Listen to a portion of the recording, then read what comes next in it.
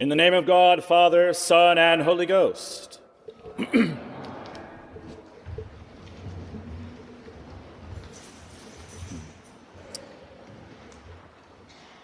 Well, the second chapter of the Gospel of Luke, of course, tells us the story of Christmas. A story that is very likely all too familiar. I bet you have heard more than a few sermons about Christmas.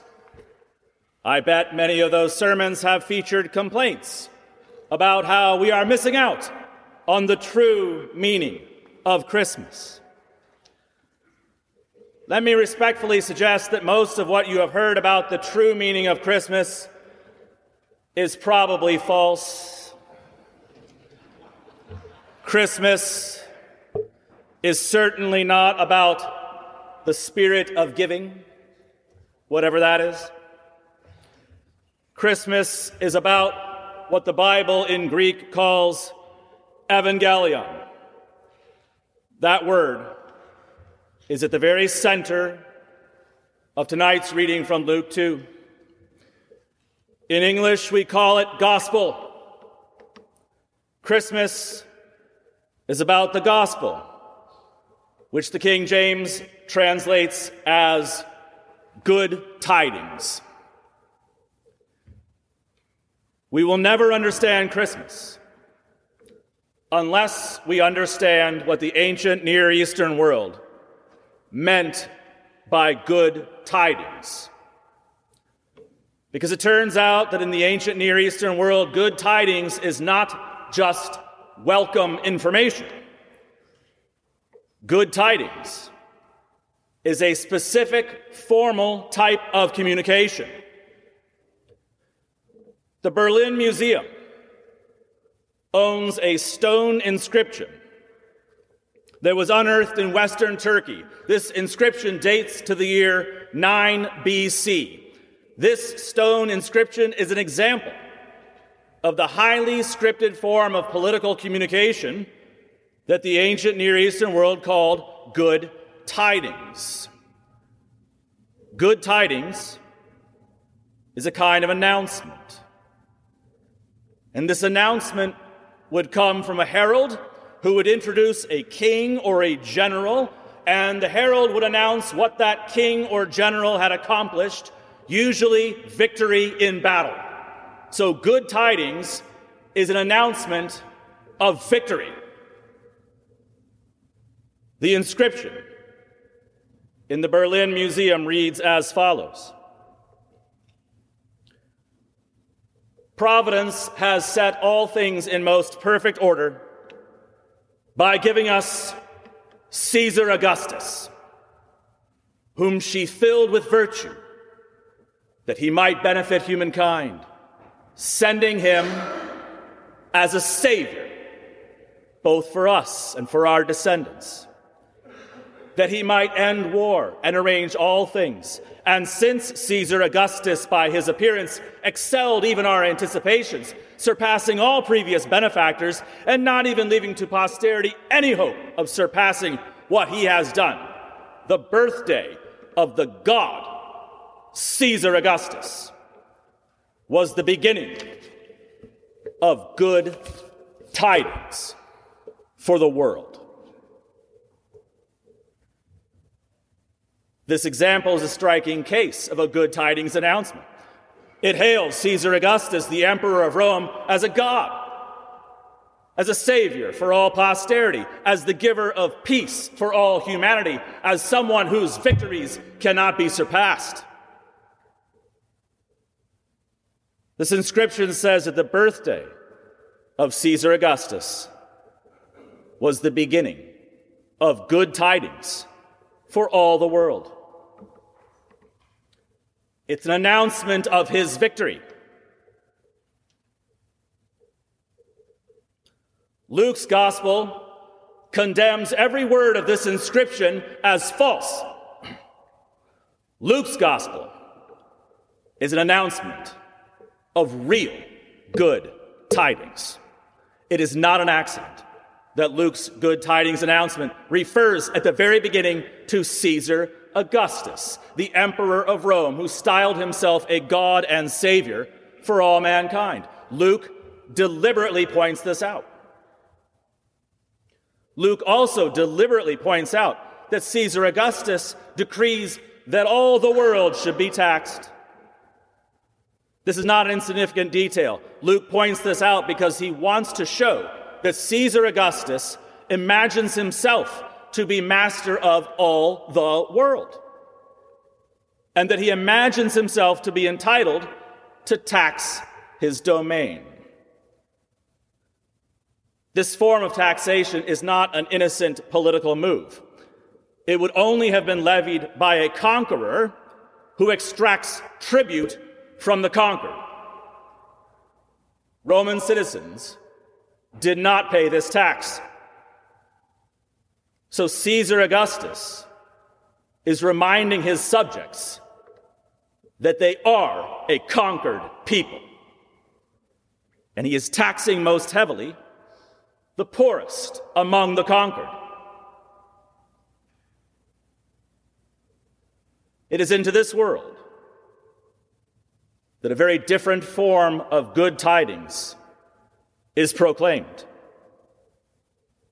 These good tidings are brought to a conquered and impoverished people, not by a human herald, but by an angel. Angels in the Bible are not blonde, curly-haired, white-robed, delicate creatures, with apologies to our statuary. Angels strike terror into the hearts of those who behold them, as the shepherds do, and this is why angels in the Bible are always telling people to not be afraid. One of the primary tasks angels perform is to bring messages to human beings from God. They are his heralds. They make announcements, and so does this angel.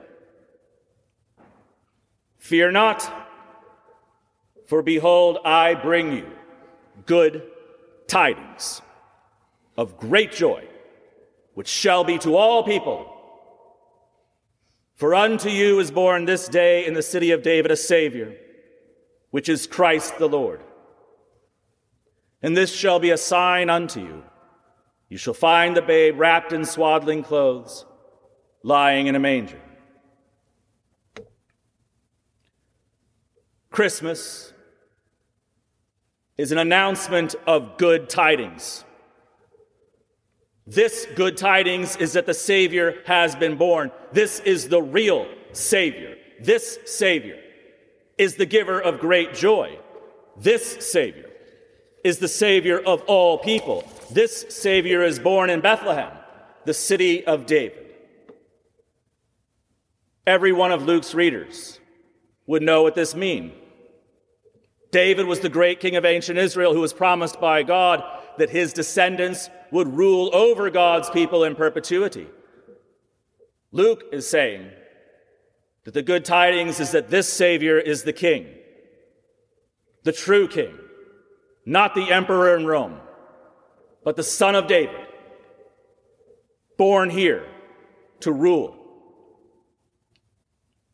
This Savior is the Christ, which is Greek for Messiah, the anointed one. The Messiah also has long been promised to Israel. He will be the one to overthrow whatever oppresses God's people and to conquer all the evils that afflict humanity. This Savior is the Lord, a title that in the Bible is reserved for God himself. This Savior is the true divinity. He is to be hailed as the Lord because though he is born as an ordinary infant in a dingy manger, he is also at the same time God himself.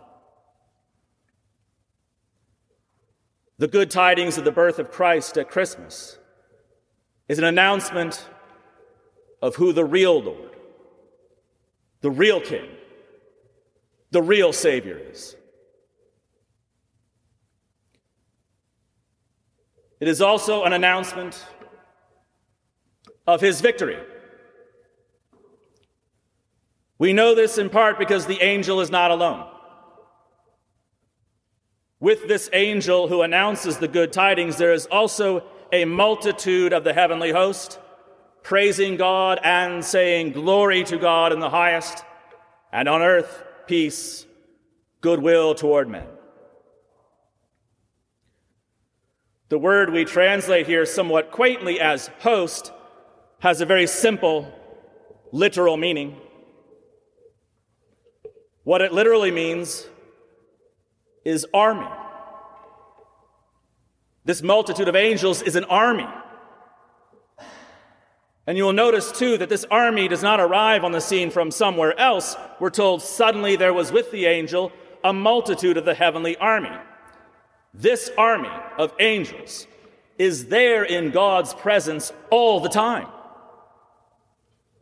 The shepherds are simply given the opportunity to see the heavenly army and to hear their song of praise to God. That's the other thing that angels do a lot of in the Bible. They worship God. And that is what these angels are always doing. But this hymn of praise to God is also a battle song. This song is so important. It's featured at every single Mass, apart from those in Advent, during which time we don't sing it, because we await the arrival of Christmas to sing it properly, to celebrate the occasion when it was first heard by human ears, by the shepherds outside Bethlehem. That's why you heard this hymn tonight, right at the beginning of the service. Glory to God in the highest. In this first part of their battle hymn, the army of angels affirms the infinite glory of God in heaven. And on earth, peace, goodwill toward men. In the second part of the battle hymn, the army of angels announces that the infinite glory of God is now radiating not just in heaven, but down to earth. When God has goodwill toward human beings, this does not mean that he has the warm fuzzies for us. It means that he is acting decisively. He is acting favorably toward us by sharing his divine glory with those human beings that he is calling into relationship with himself. He is coming closer to humanity than ever before. Right here. Right now. The good tidings of the birth of Christ at Christmas is an announcement of who the real Lord and Savior is.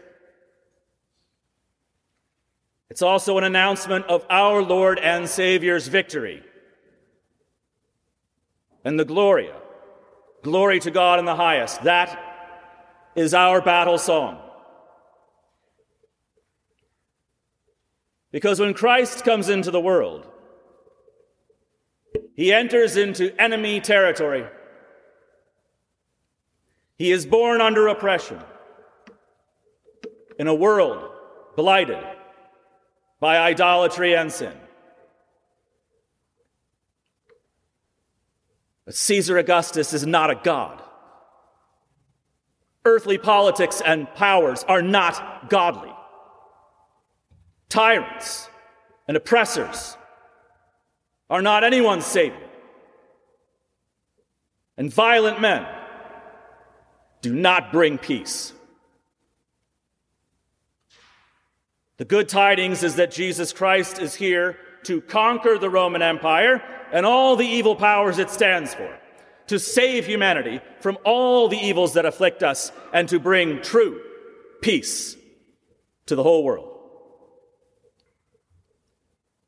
Jesus Christ will grow up to cast out demons, to heal sickness, to free captives, to comfort the friendless, And in the end, he will trample down the gates of hell itself, because no evil can stop him, even death he will defeat.